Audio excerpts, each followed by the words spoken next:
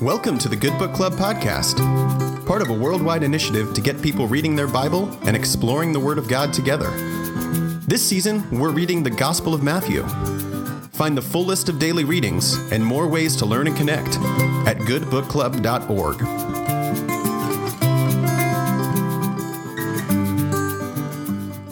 Hello, I'm Jeffrey Queen, rector at St. Andrew's Episcopal Church in Fort Thomas, Kentucky. Today's reading for the Good Book Club is from the Gospel of Matthew, chapter 4, verses 1 through 22. Then Jesus was led up by the Spirit into the wilderness to be tempted by the devil. He fasted 40 days and 40 nights, and afterwards he was famished. The tempter came and said to him, "If you are the Son of God, command these stones to become loaves of bread." But he answered, "It is written, one does not live by bread alone, but by every word that comes from the mouth of God."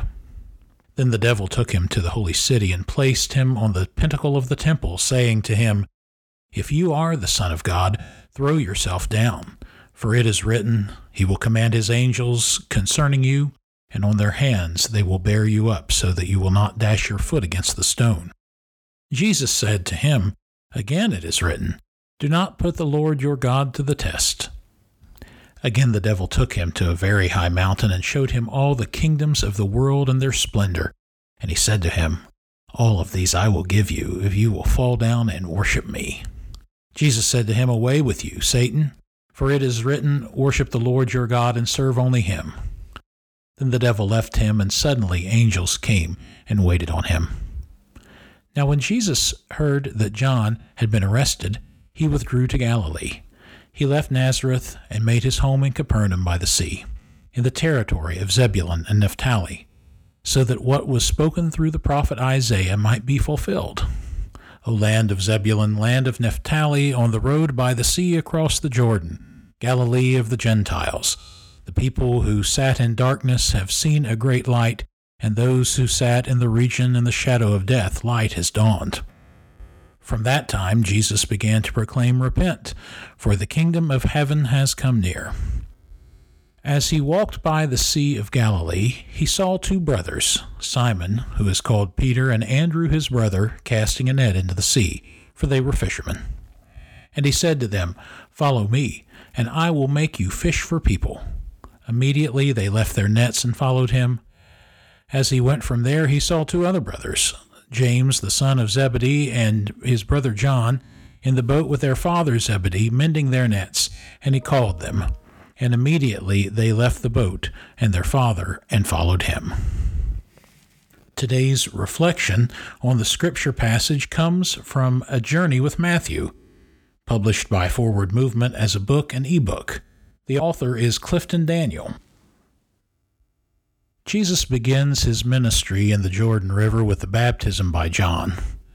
Immediately the Spirit leads him into the wilderness to fast for 40 days.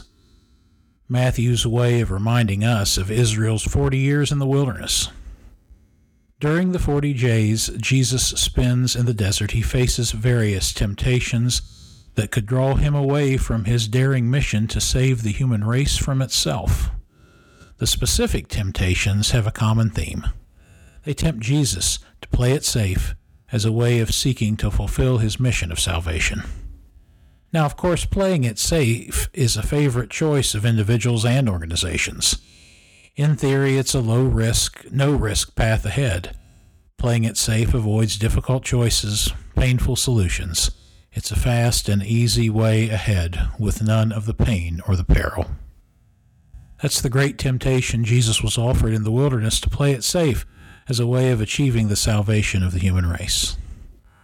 I read somewhere that in India many years ago, a person who attended university and failed to graduate was given a card that read, "Bachelor of Arts, attempted and failed." The card was given as an affirmation, not as a judgment, with the belief being that someone who attempted something and failed was more of value to society than someone who never risked failure. Jesus chose not to yield to temptation to play it safe, and in doing so faced the failure of the cross. Ultimately, God took the failure and through the power of divine love used it to win the salvation of the world, and your salvation and mine. Throughout your day, consider this question about today's reading.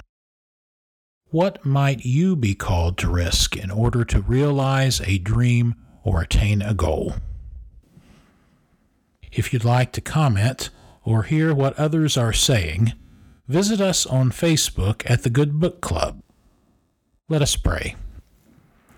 Almighty God, strengthen our resolve to serve others in your name. Free us from love of safety so that we might love boldly. Free us from dedication to self to embrace service of others. Give us courage to live out our mission of justice and love, hope and forgiveness in this world broken and enslaved by sin. Use us to help free your church from its sedate ways. Set it on fire with the power of your Spirit, and empower it to take bold risks to proclaim your love. Through Jesus Christ our Lord, who was tempted in every way as we are, and yet did not sin. Amen. Thanks for listening. Find the full list of Good Book Club daily readings, as well as additional ways to learn and connect with other disciples at www.goodbookclub.org. This podcast is produced by Forward Movement in partnership with the Episcopal Church's Office of Communications. Learn more at forwardmovement.org and episcopalchurch.org.